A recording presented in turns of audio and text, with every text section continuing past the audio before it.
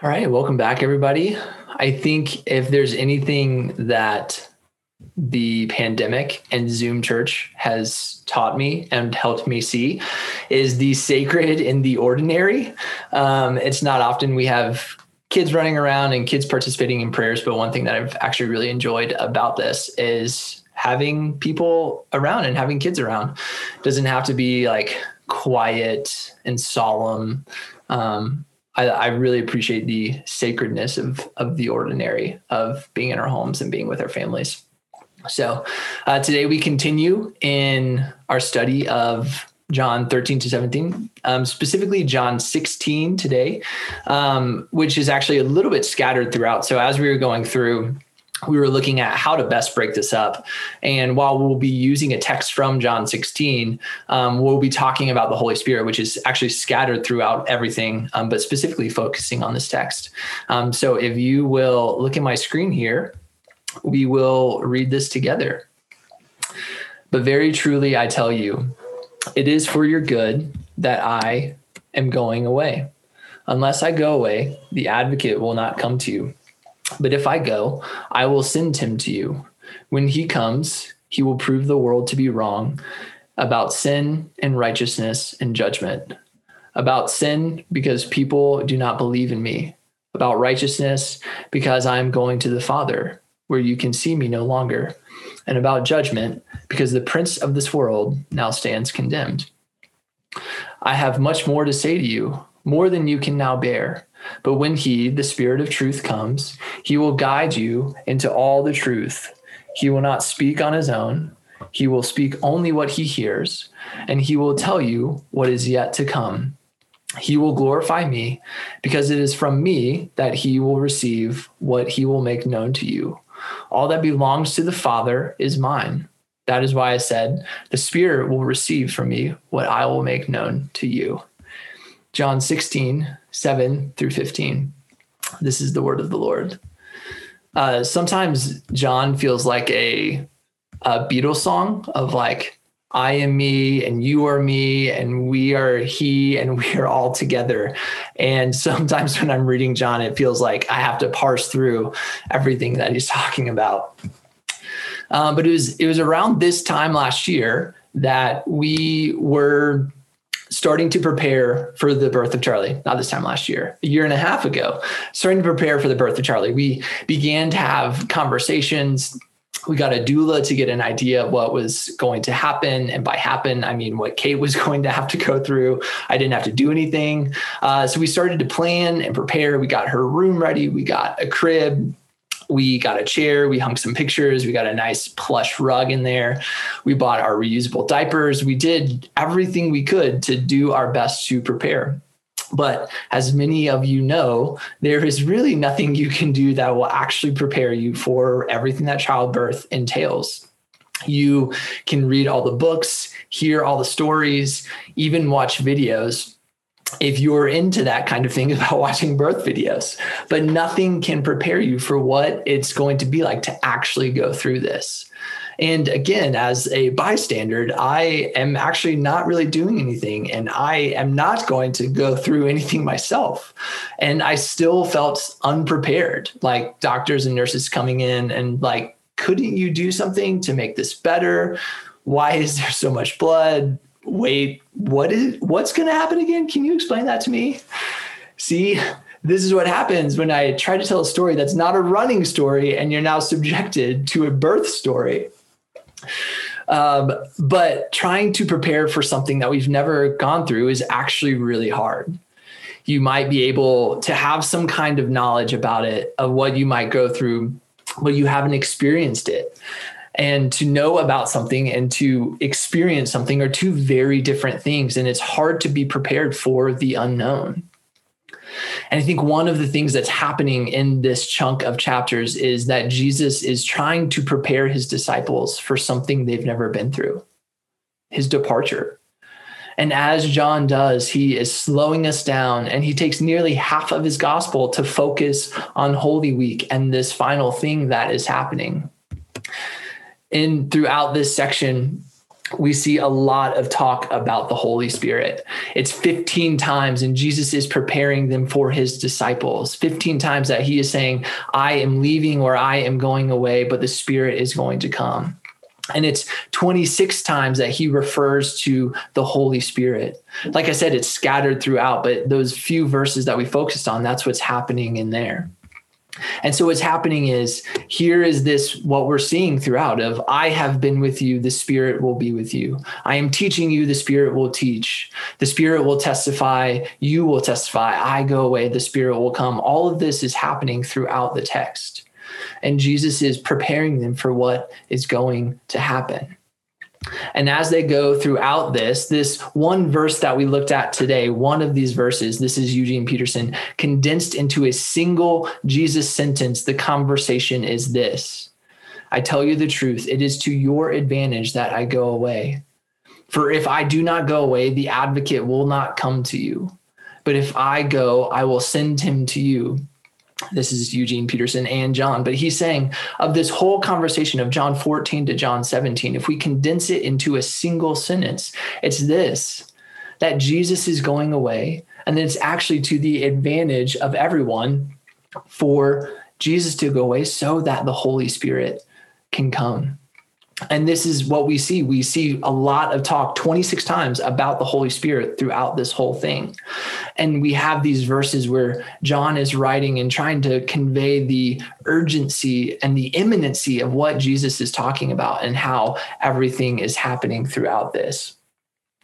And so Jesus's departure and the arrival of the Holy Spirit, these are intimately connected as he's trying to, again, prepare his disciples for something they've never been through. And this is what another thing that's happening in the tenor of this conversation. And so specifically at this verse, the going and the leaving, it's this paradigm of I am leaving, Jesus saying, I am leaving, but I am actually sending you out, or I am leaving, but I am sending the Holy Spirit. And so what is a question often, especially if we look back at this, we might think, how is it to our advantage that Jesus is to go away, especially for the disciples? Why is that an advantage?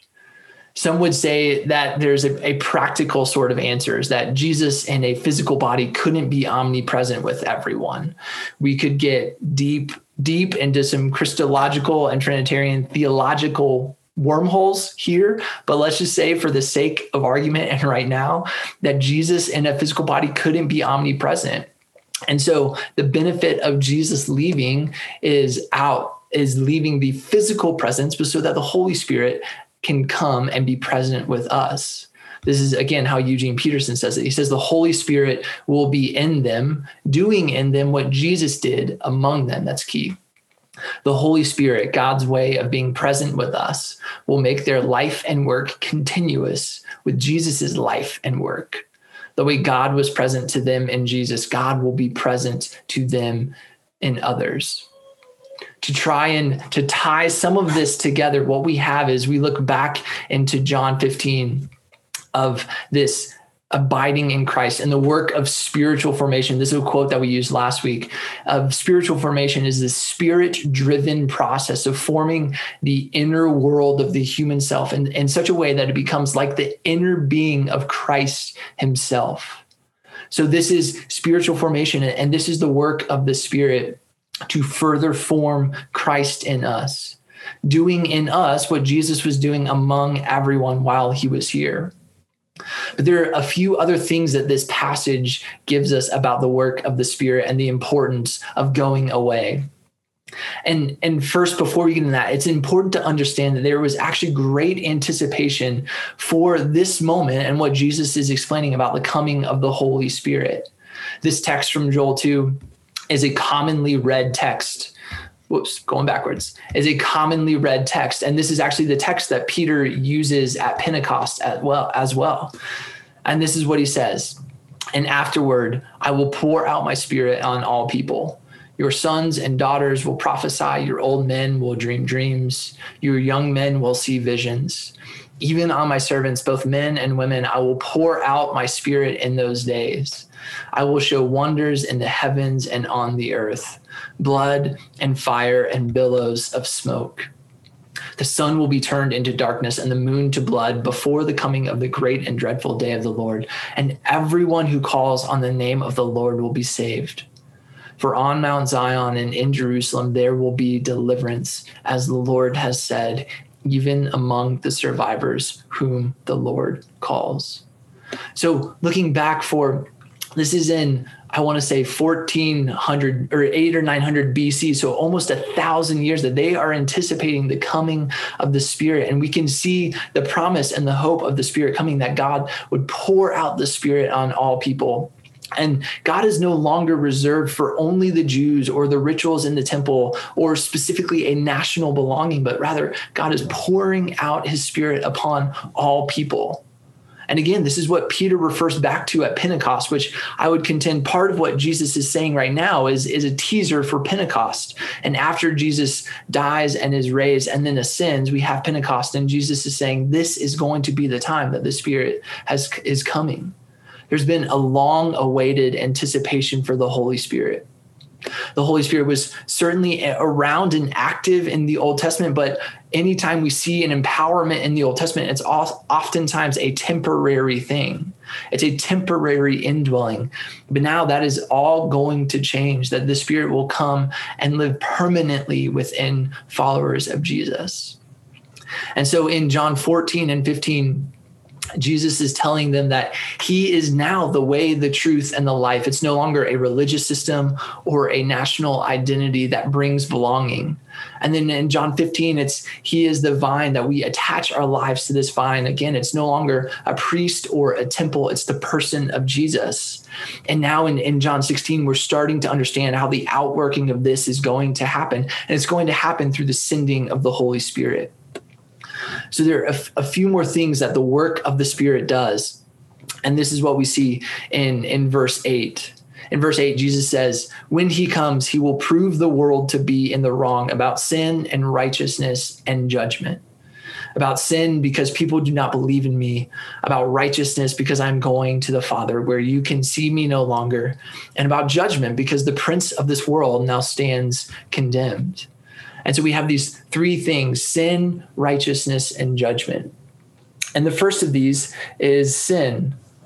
So specific to sin, when the Holy Spirit comes, what it says is he will prove the world wrong because people did not believe in Jesus.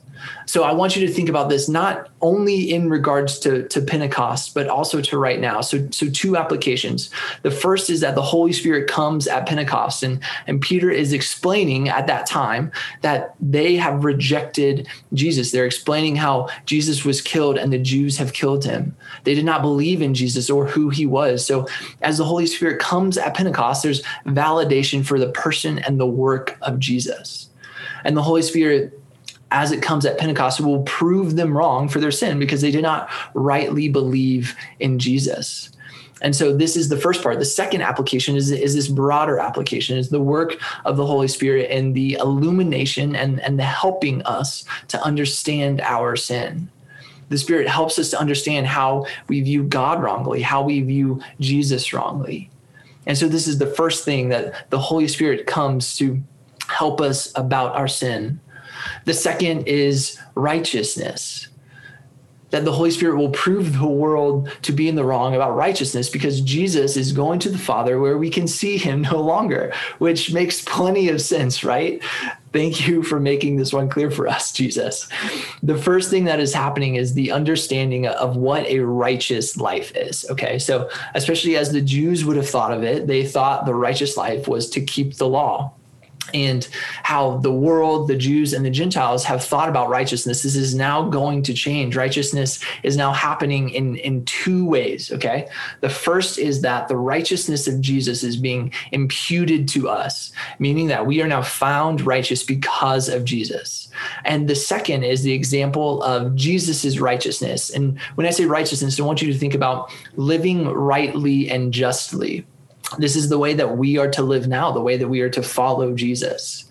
Even though we can't see Jesus, the Holy Spirit is the way by which we live a righteous life, living rightly and living justly in the world, and is also how the righteousness of Jesus is applied to us. Again, the Holy Spirit, a more working of the Holy Spirit is the Holy Spirit is a sign and the seal of the Christian. So it's the righteousness of imputing Christ's righteousness, but also helping us to live righteously, to pursue justice, and to live rightly and ordered in the world. And so that's righteousness. This last one is that the Holy Spirit will prove the world wrong about judgment because the prince of the world now stands condemned. Satan has claimed this world to be its rightful owner, but in the cross, Christ now sets things right. Again, righteousness of Christ is at work to bring order and righteousness and justice in the midst of a world claimed by Satan. But notice this judgment is of the prince of the world. It's not an end of the life or like a cosmic eschatological judgment. This is a judgment that has actually already happened. Jesus predicts this back in John 12:32, and he says, now the prince of the world will be driven out. And at the death of Jesus, what we now have is that the wrong in the world is in the process of being made right. And ultimately, Satan has been driven out. And the Holy Spirit now works for the righteousness of the world in this. He is working to make things right in the world. And as a result, the prince of this world has been driven out and has been judged because he, unlike Christ, is not right or good or just. And so these three things are a mixture of things that are currently happening, that have already happening, that have been fulfilled at the coming of the Holy Spirit. We'll talk about that more on Ascension Sunday and Pentecost Sunday. But they're now currently unfolding as well. There are things that haven't happened, like the world being made right and the final and total judgment of Satan. The one final work of the Holy Spirit that we see of Ascension comes in verses 14 and 15. And this is what he says.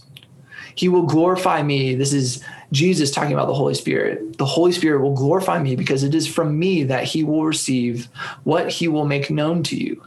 All that belongs to the Father is mine. That is why I said the Spirit will receive from me what I will make known to you. And so another work and function of the Holy Spirit is simply to bring glory and honor and praise to Jesus. This is how the Trinity works. This passage is rich and filled with images of the Father and the Son and the Holy Spirit and how they work in conjunction with one another. They're in perfect unity and perfect harmony with one another. They work to glorify each other. So ultimately, why does all of this matter?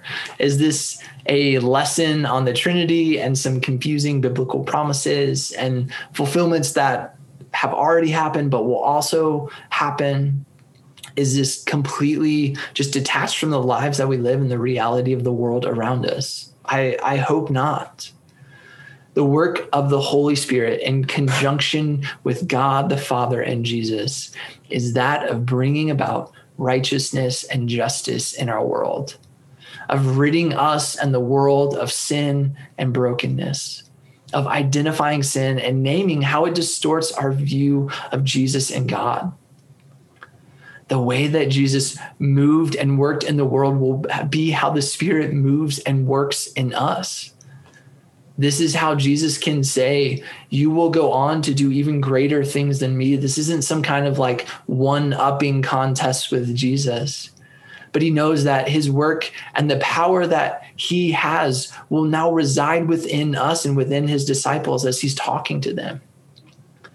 Jesus' life and his power is no longer something they can only follow, but actually something they can embody themselves. And so the Holy Spirit is in you doing incredible work with enormous power. We often forget about the Holy Spirit. There's a book by a guy named Francis Chan called The Forgotten God that's about the Holy Spirit. Because of the Trinity, we don't talk a lot about the Holy Spirit. But the work of the Holy Spirit, his work and power, he's leading and guiding our lives. He's an advocate. This word that we have here in Holy Spirit, it's only used 5 times in the New Testament, and all of them are unique to John, and 4 of them are here in John.